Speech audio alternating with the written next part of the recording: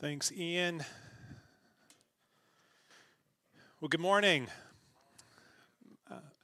So there's many things that I appreciate about Ian. He's a very talented young man, but more importantly is his heart for Jesus. Every time that I am around him, I'm challenged and encouraged by how he walks with Jesus. And I just want to let you know, he stepped in last minute to have to do the community notes. It was going to be our pastor over prayer and healing, Jacqueline Furness, but her son had a sledding accident, so she is with him. So for those of you who know James, please pray for him. And in fact, I want to just take a minute right now and pray for them.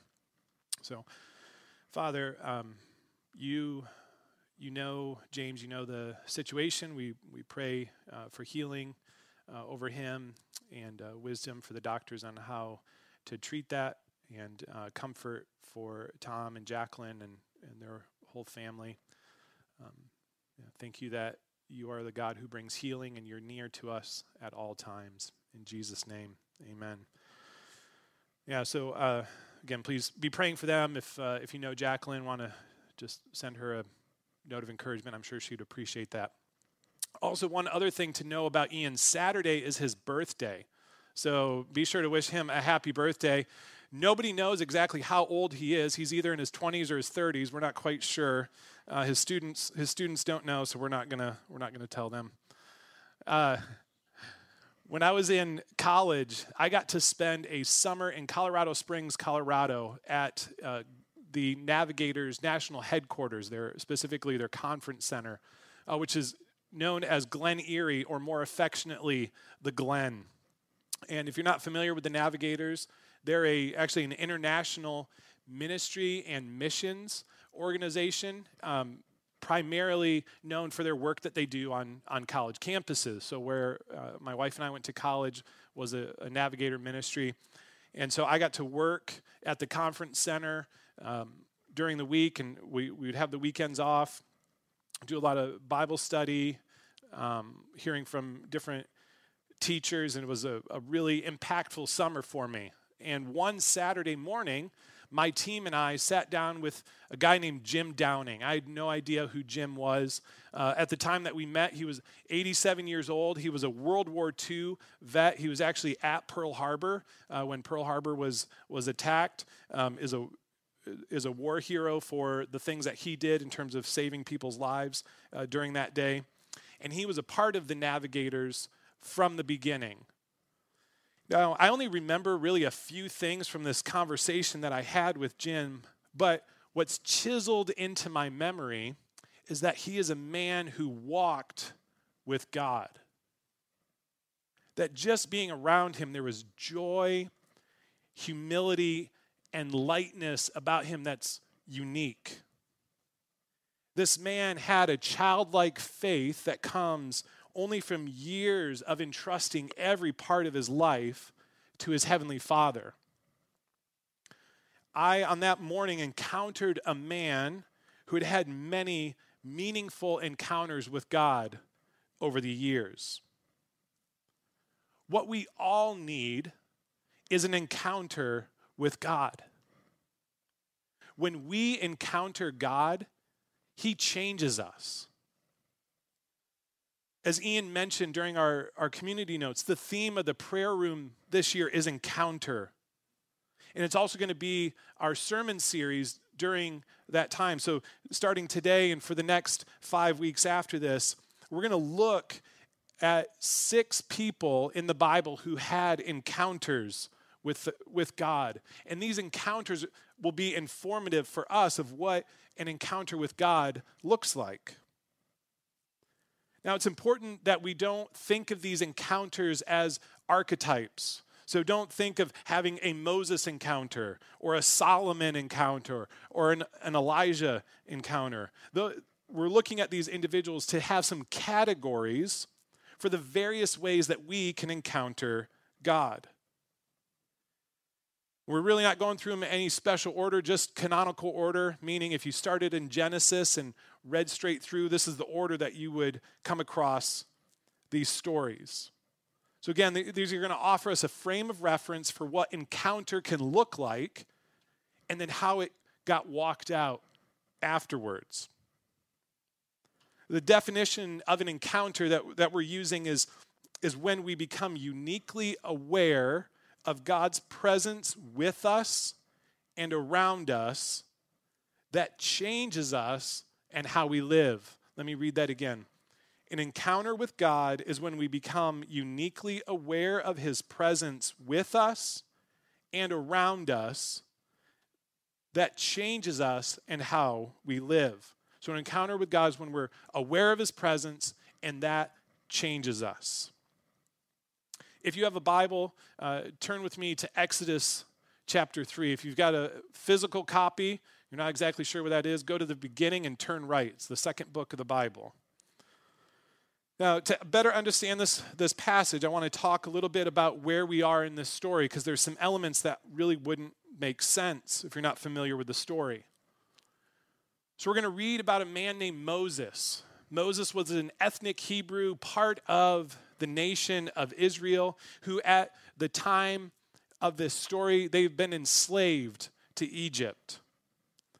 And the reason they're enslaved to Egypt is because about 400 years earlier, there was a famine in the land. If you're interested in that story, it's in Genesis 41 to 50. Now, Exodus is a crucial book in the Bible. In fact, many Jewish scholars see the whole book of Genesis as really just an introduction to Exodus. That's how important they see Exodus to be. Now, when Moses was born, the Pharaoh, the king of Egypt, wanted to kill the baby boys who were born as a way of eliminating Israel. But the Hebrew midwives refused to obey the Pharaoh. When Moses was born, his mother hid him for as long as was possible, and when it was no longer safe, she put him in a basket and put this basket in the Nile River and floated it down the river. Now, it just so happened, the daughter of Pharaoh was out bathing in the Nile River. She found the basket, saw that there was a baby inside, and took him home and raised him as her own. And that was Moses. And as an adult, Moses was out walking around, and he saw an Egyptian man beating an Israelite. And so looking around and seeing that nobody else was there, Moses killed this Egyptian and buried him. Now, he ended up being found out, and he had to run away because Pharaoh was furious that Moses had killed an Egyptian. He ran to a land called Midian. As he's living in Midian, he's working as a shepherd for his father-in-law. And at this time, he has an encounter with the Lord. So read along with me in Exodus chapter 3, verses 1 through 15. It says, "One day, Moses was tending the flock of his father-in-law, Jethro, the priest of Midian. He led the flock far into the wilderness and came to Sinai, the mountain of God. There, the angel of the Lord appeared to him in a blazing fire from the middle of a bush. Moses stared in amazement. Though the bush was engulfed in flames, it didn't burn up. 'This is amazing,' Moses said to himself. 'Why isn't that bush burning up? I must go see it.' When the Lord saw Moses coming to take a closer look, God called to him from the middle of the bush, 'Moses, Moses!' 'Here I am,' Moses replied. 'Do not come any closer,' the Lord warned. 'Take off your sandals, for you are standing on holy ground.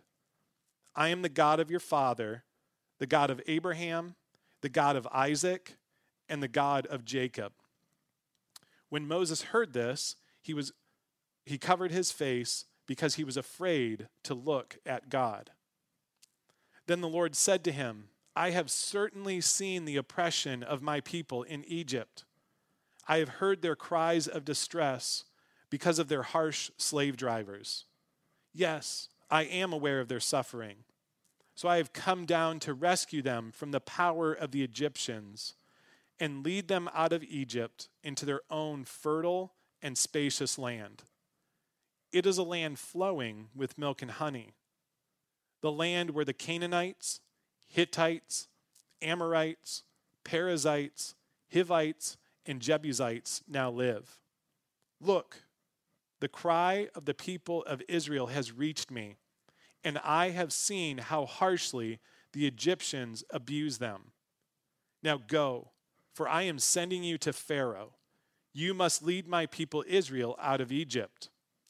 But Moses protested to God. Who am I to appear before Pharaoh? Who am I to lead the people of Israel out of Egypt? God answered, I will be with you. And this is your sign that I am the one who has sent you. When you have brought the people out of Egypt, you will worship God at this very mountain. But Moses protested. If I go to the people of Israel and tell them, the God of your ancestors has sent me to you, they will ask, what is his name? Then what should I tell them? God replied to Moses, I am who I am. Say this to the people of Israel, I am has sent me to you. God also said to Moses, say this to the people of Israel, Yahweh, the God of your ancestors, the God of Abraham, the God of Isaac, and the God of Jacob, has sent me to you. This is my eternal name, my name to remember for all generations. Let's pray.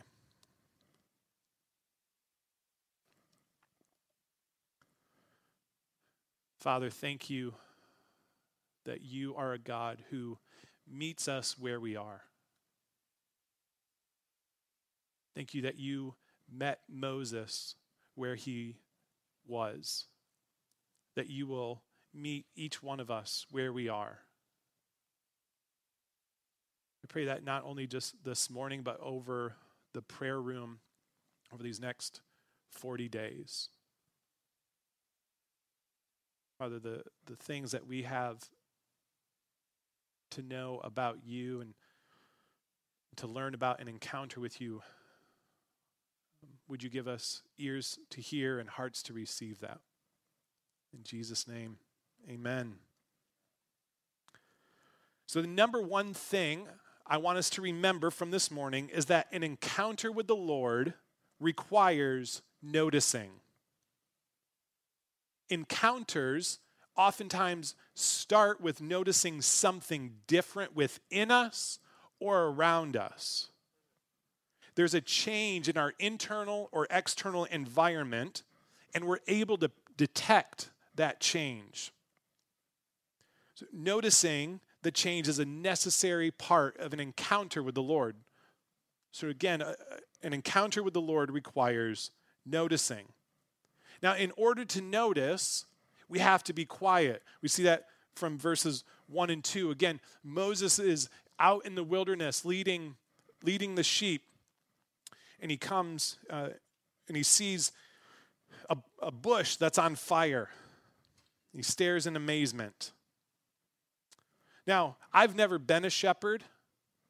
I have a dog. I have some chickens. I've been around various types of animals. One thing I know, they make a lot of noise, but they don't talk.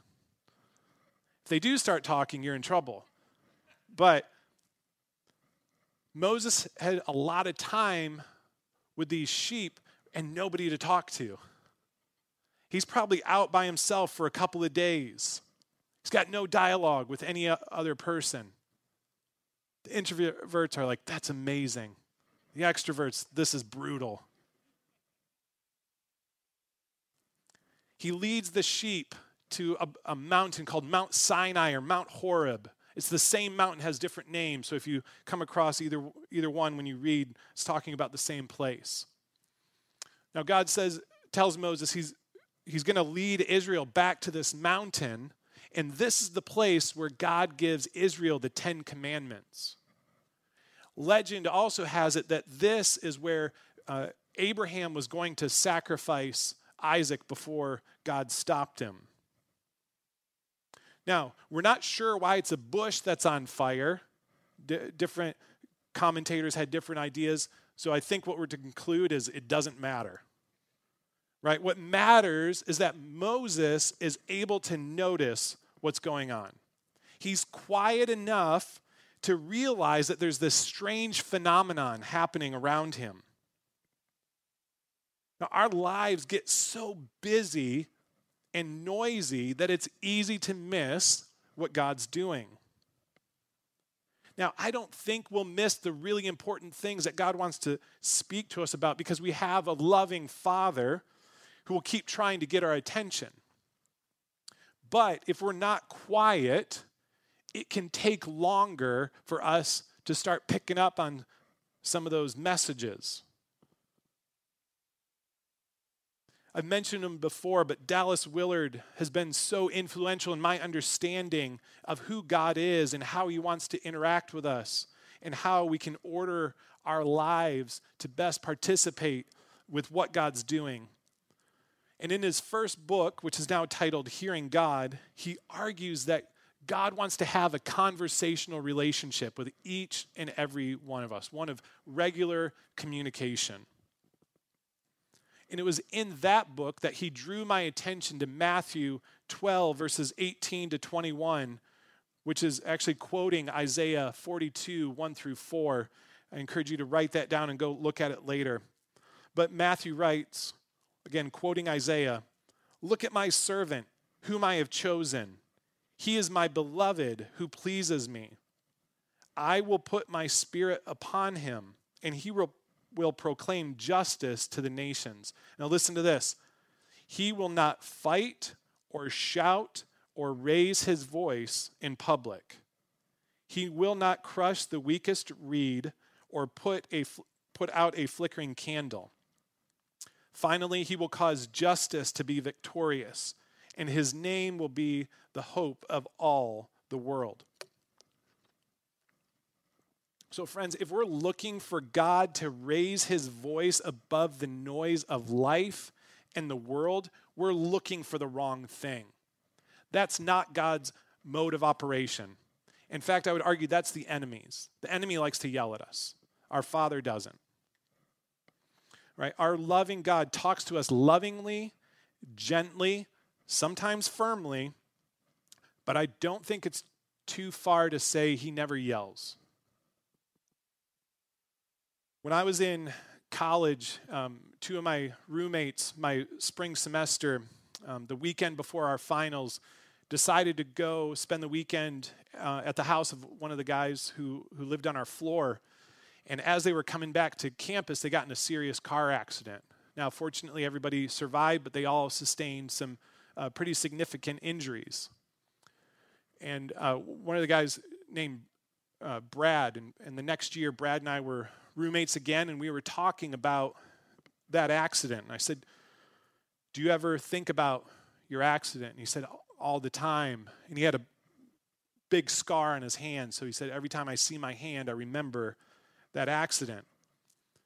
Now, Brad wasn't walking with Jesus at that time, and I said, "Do you think God's trying to say anything, trying to get your attention?" And he hemmed and hawed a little bit, and I said, "What are you looking for?" He goes, "I want God to yell at me." Now, Brad grew up in a Christian family, going to church, actually went to a Christian high school, but he didn't know God's character. He didn't know that's how God speaks to us, to try to get our attention. Now, fortunately, Brad has since given his life to Jesus and is orienting his life around King Jesus. But 20 years ago, he wasn't willing to be quiet to notice God. So again, an encounter with the Lord requires noticing. So we have to be quiet. And when we notice, we have to be curious. We get that from verses 3 and 4. I'll just read them again. "This is amazing," Moses said to himself. "Why isn't that bush burning up? I must go see it." When the Lord saw Moses coming to take a closer look, God called out to him from the middle of the bush, "Moses, Moses." "Here I am," Moses replied. So to summarize, this is what's happening. Moses notices that a bush is on fire and it's not burning up, so he gets curious and he goes for a closer look. There's a change in his external environment. And when the Lord sees that Moses is coming closer, that's when the Lord calls out to him. So Moses isn't going along and hears, Moses, Moses, and he looks around and sees this burning bush. No, God waits until Moses notices the burning bush, comes closer to investigate what's going on, and that's when God speaks to him. So in addition to being quiet to hear and have an encounter with the Lord, we have to be curious when we notice a change. We have to ask the Lord, what's happening? What's different? If we don't get curious, we may miss what's happening. Right? Moses could have looked over, saw a bush that's on fire, isn't burning, up and said, that's interesting, and kept going. Right? But he took the time to be curious. Right? Instead, his curiosity about this unknown phenomenon leads to an encounter with the Lord. Now, I want to be clear. I'm not saying we only get one shot at an encounter with the Lord, so don't miss it. What I am saying, again, it's easy to miss when the Lord's speaking to us or trying to get our attention. This morning, we're focusing on the importance of noticing any changes around us or within us. So being quiet helps us to notice those changes, and being curious about those changes can lead to an encounter with the Lord. So this curiosity leads to Moses hearing the Lord say, Moses, Moses. It's not because Moses was hard of hearing that he had to have his name repeated or wasn't sure who he was. To repeat somebody's name in this culture is a term of endearment. Right? It happens several times in the Bible. What we can get from this is before Moses really knew the Lord had affection for Moses.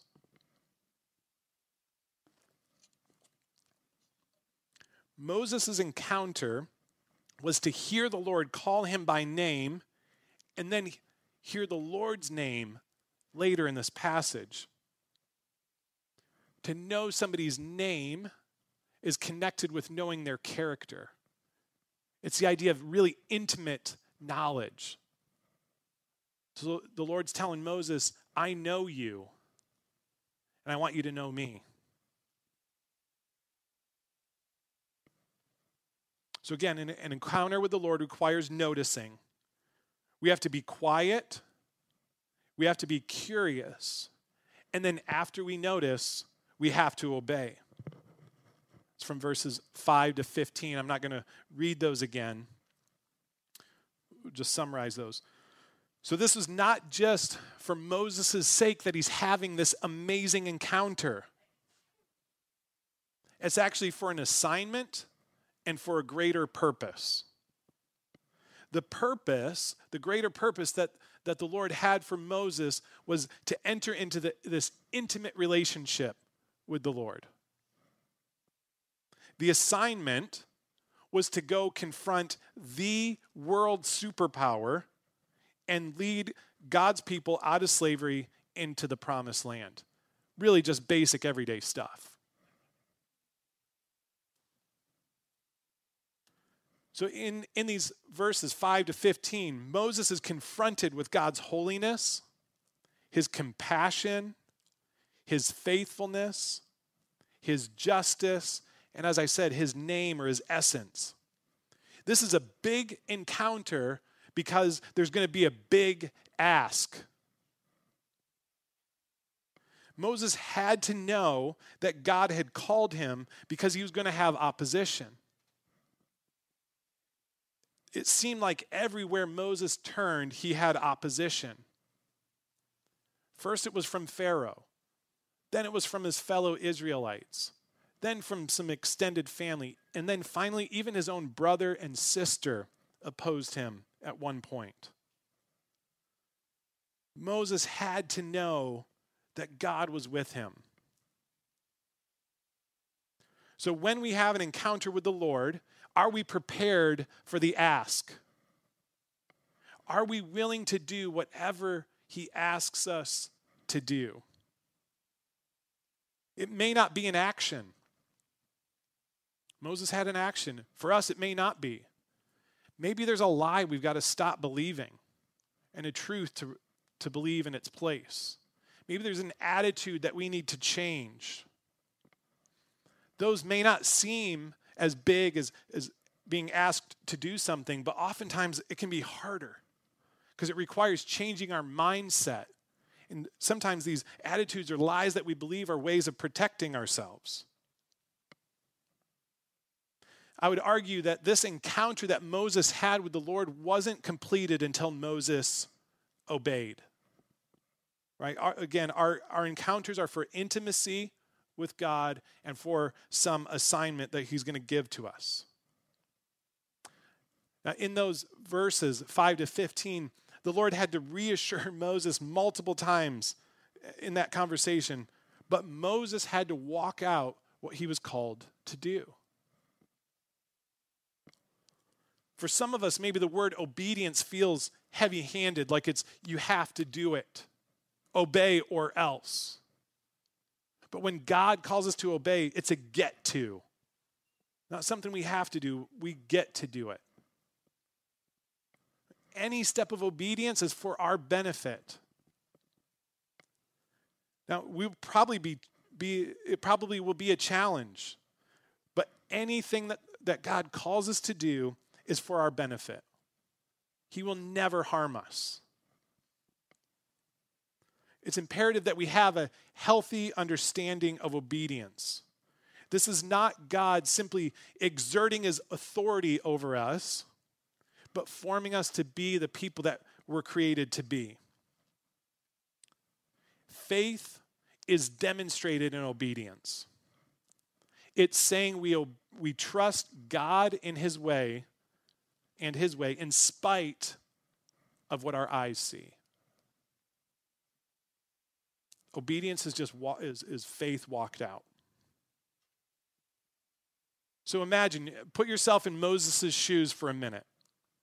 You have to go to the most powerful man in the world and say to him, it's time to give up your free labor. That's a step of faith.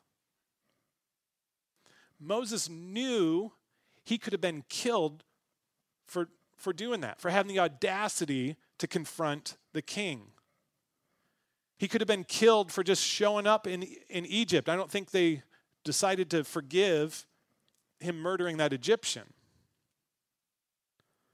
But this step of faith had a multi-generational and literally a world-changing impact. Now, Moses would go on to have even greater encounters with the Lord because of his obedience here. Now, the reason for us to obey is because there's no such thing as a small obedience or small disobedience. Any step of obedience is an important step towards something else. Earlier this week, I had a phone call with a friend of mine named Jordan. And Jordan and his family, they live out in Oregon. We were just catching up. We saw them over the summer, but kind of catching up a little bit. And I was asking him how work was going. And he said, well, I'm no longer with the company. I knew that was his plan. He sort of was working on his exit strategy. And I said, was that the plan? And he said, no, it happened sooner than anticipated. So a little background. Jordan is married. He has 6 kids. And a little over a year ago, they bought a restaurant that he runs in addition to working this other full-time job. Because when you're married and you have kids and you work full-time, you have an abundance of time and money, so why not, buy a restaurant? Jordan's actually a very healthy person. He's not a workaholic. It fits into their family vision, but it was a lot. So anyway, he said, tell me what happened. So early August, 3 nights in a row, he has 3 really vivid dreams. He told me, he goes, I don't dream. If I do, I barely remember them. He said, but I remembered like every detail of these dreams. In each dream, there was a call to action. He said, one of the dreams, we felt like we were supposed to give a gift to somebody. Another dream, we felt like we were supposed to make a purchase. But there was still something else bigger that they knew they were supposed to do. So he and his wife were talking about this, processing it. And a couple nights later, about as he's falling asleep, he just prays silently, Lord, give me one more dream. Give me one more dream. Unbeknownst to him, his wife prayed the same thing. And that night he had a really disturbing dream where he's doing something he never would have thought he would ever do. And he said in the midst of this, he's trying to justify his actions. And finally, he's gathered at like a family reunion, and he's about to be exposed. What this action is going to be exposed before everybody. And he wakes up, and his heart's racing. And he prays, God, what are you saying? What does this mean? And immediately what pops into his head is, you've left your first love. Now, that's something you want to hear if it's true, but you never want to hear it. So he then asks, how have I left my first love? What he gets back is, you're trusting your job for your provision. So that morning, calls his boss and says, I need to quit. But you guys have been good to me. I need to do it well. Help me do it well. So they said, stay on till the end of the year. So he worked through the end of last year. And so this year, he's running a restaurant with very little experience during a pandemic in a county where indoor seating isn't allowed. Yet, January this year was better than the January they had last year. Now, it doesn't always work out that way. And I'm trusting that he's going to be tested in the future because God loves him too much. The point isn't the result of the obedience. The point is the obedience. So after we notice, we have to obey. Now, when we read Scripture, it continually points us to Jesus. And I want to do that briefly here from this passage. As Moses encounters the I am, what we need to remember is that Jesus is the great I am who knew the Father intimately and was known by the Father, that we might know him and be known by him. Jesus, as he went through his life, perfectly noticed what the Father was doing. He had a regular practice to quiet himself to be able to hear from the Father. We see times in Jesus' life and ministry that he was curious to press into what he was hearing and noticing. And then he did whatever the Father told him to do, even to the point of death, even death on a cross. His life, death, and resurrection made it possible for us to experience this type of relationship with the Father, one of regular interaction and partnering. So if the band could come back up.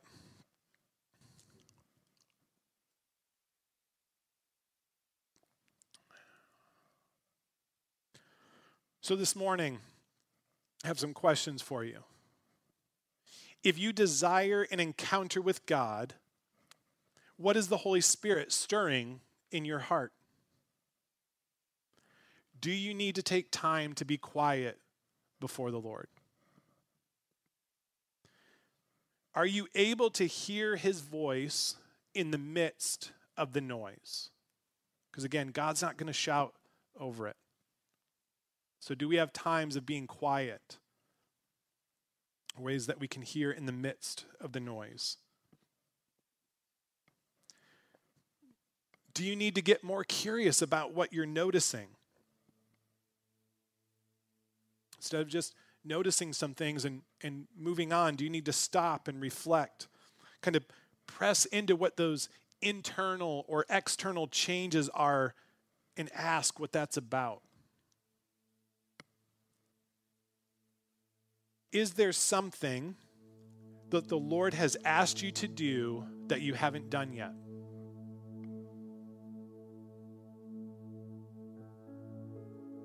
A thing that maybe you've been putting off for one reason or another. Are you willing to do whatever he asks? Now, I don't want us to take that question lightly. That's an important question. Am I willing to do whatever he asks?